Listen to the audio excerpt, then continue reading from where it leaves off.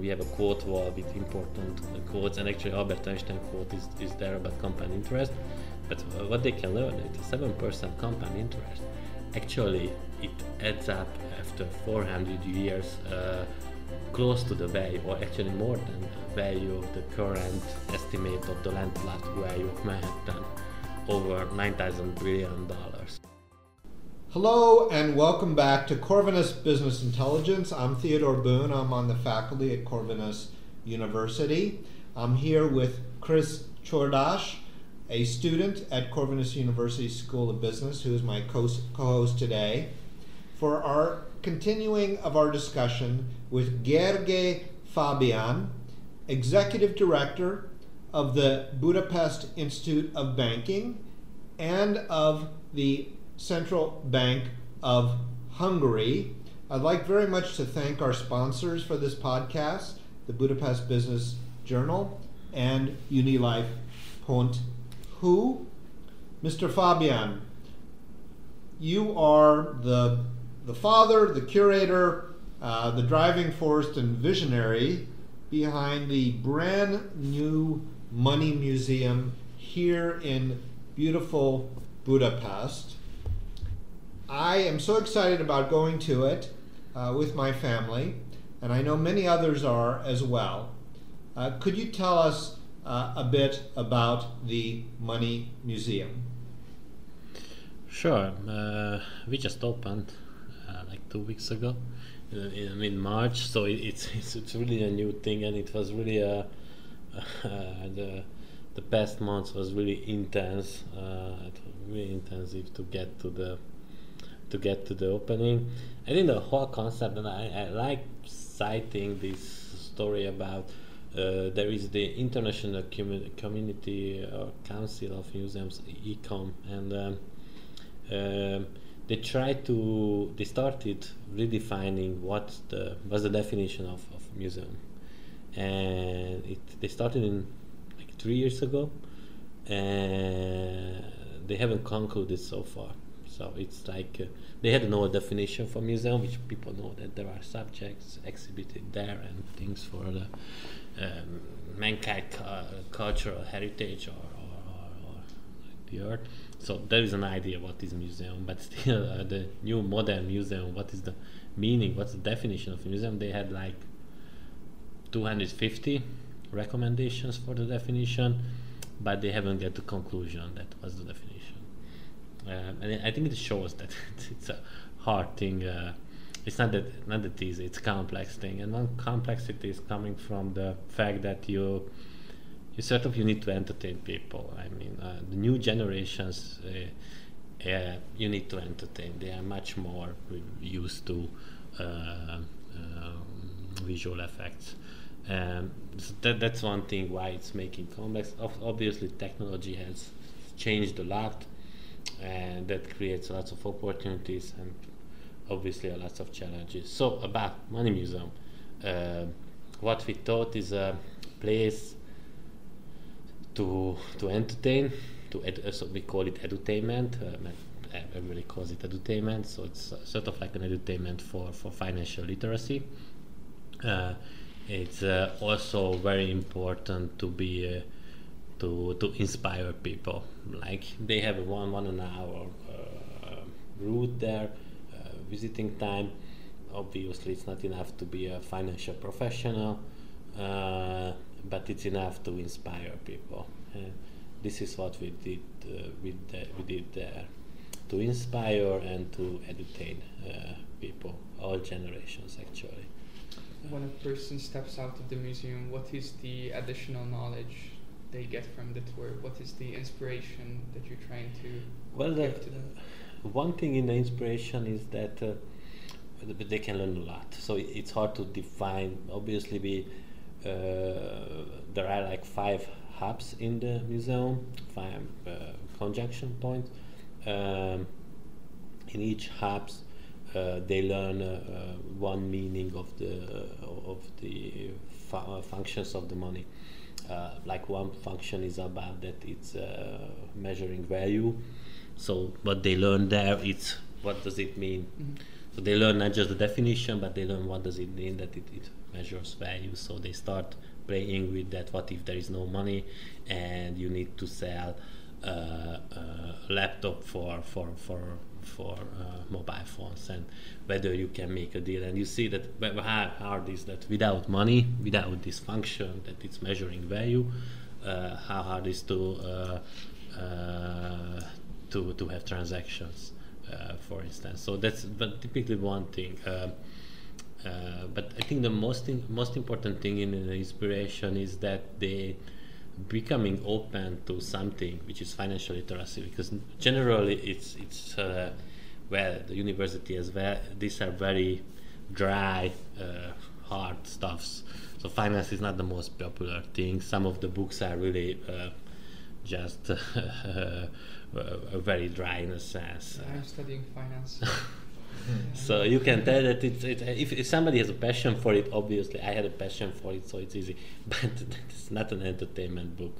You see every sentence is so it's dry, and a lot of people are just afraid of finance because they're just afraid, and this museum helps them to open their eyes, to be more open to the subject, and that helps a lot in their time. And obviously it's one route, one visiting time, but it's they can come back. The website is there, more educational thing like the Beconomist platform, which we have been talking in the previous part. It's there, so they can be more open to that. But definitely they learn a lot of things about the history of finance, the fiat money, the importance of banking, how it has evolved, and why is like one game in that part in the banking hub is about that they got avatars like cards, like in the game.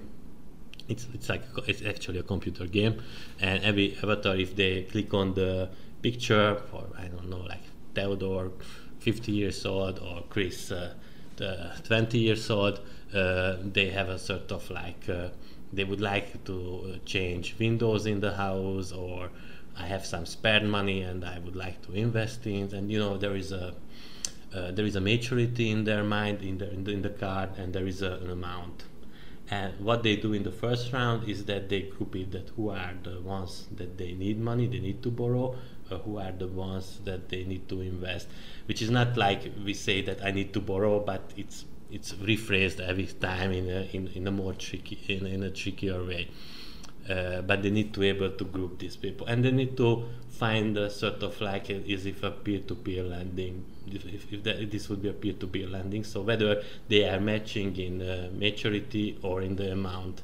And obviously the conclusion, the takeaway of the game is that it's good to have a financial intermediary, because it's transforming the amount, transforming the maturity, and transforming the risk. Because at the end the question is there that, okay, whether I know Chris, that whether I can trust Chris, that if I lend him, whether he pays back, and that's the conclusion what they get from the thing. So it's a lot of there are a lot of takeaways that they can get, but it's a lot of content. So when we counted it, it's like over 1,000 pages of content that we put just into the museum. And please go ahead, Chris. It just sounds amazing. I would have been really grateful if I could have played these games when I was like 10. Probably I would have been more sure about my major through high school. And that's the whole point in it. But one thing is that my governor always told me that look at Denmark, in the primary school they are playing stock exchange, stock trading game, and in one of the hub, which is the hub as a world currency, we created a stock trading game, which is actually last week ago was part of there is the stock trading competition of the Central European Stockbroker Training Foundation, KEBA. It's a famous, so it's nationwide, and actually the best minds in stock trading in the high school, they really enjoyed the game. So again, you have the whole scene of like you would be in the stock exchange with computers, with screens, like doing the things how you imagine a stock stock exchange in the world with all the data are coming, and you have information, country specific, sector specific, or company specific, which is really hard, and it's presented on the graphs that how it's changing. So really an exponential growth after the years, and that has a very important learning objective for people. It's like if people like in your age or in our age wondering that whether we should do micropayment for our retired times, retired ages, and you could see with companies interest, and the answer is yes, because micropayments now can work a lot with compound interest, and that's already a thing because we on the country level we are missing a lot of people in the 30s to pay for pension funds because they do not judge important, and even you could see that these micropayments can worth 10 times more than a larger payments when you close to the retiring age.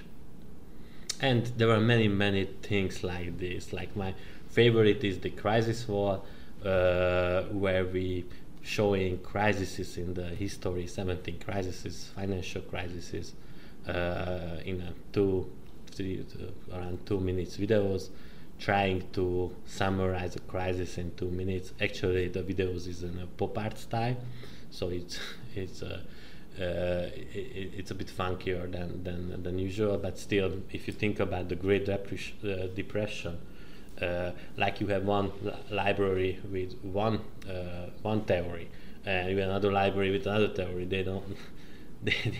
They still arguing, right? They're still arguing at present that what was the cause and what was the consequences of the Great Depression. That trying to summarize it in 2 minutes, that was the challenging part on it. Did you take sides on it? No. In the Great Depression, no. It's more about the emphasizing the importance of state intervention. So a little bit yes on Keynes, because what happened actually, there was a more recognition that you need state intervention, and it's not about that. It's just free markets and solves everything, which is again, time to time it gets into as a conclusion that it's not enough that you just let the horses wild and go, and you need state intervention, and that's what happened in COVID. You didn't just allow to go to the market and recover itself, but there were large state interventions. Similar in the same theme as this, and I'm sure the museum speaks about this well, is the bubbles, right? And you mentioned Holland. I think of the tulip bubble. It's in there. It's in there. Yeah. Which is so fascinating to me. And every crisis is about some. You have lessons learned, and you have also consequences in the lessons learned. So more in the regulation side. But it's tricky. Like for instance, the tulip crisis helped a lot for the futures markets. In later in the regulation of future markets, that was helpful. But we even have the first. What was the first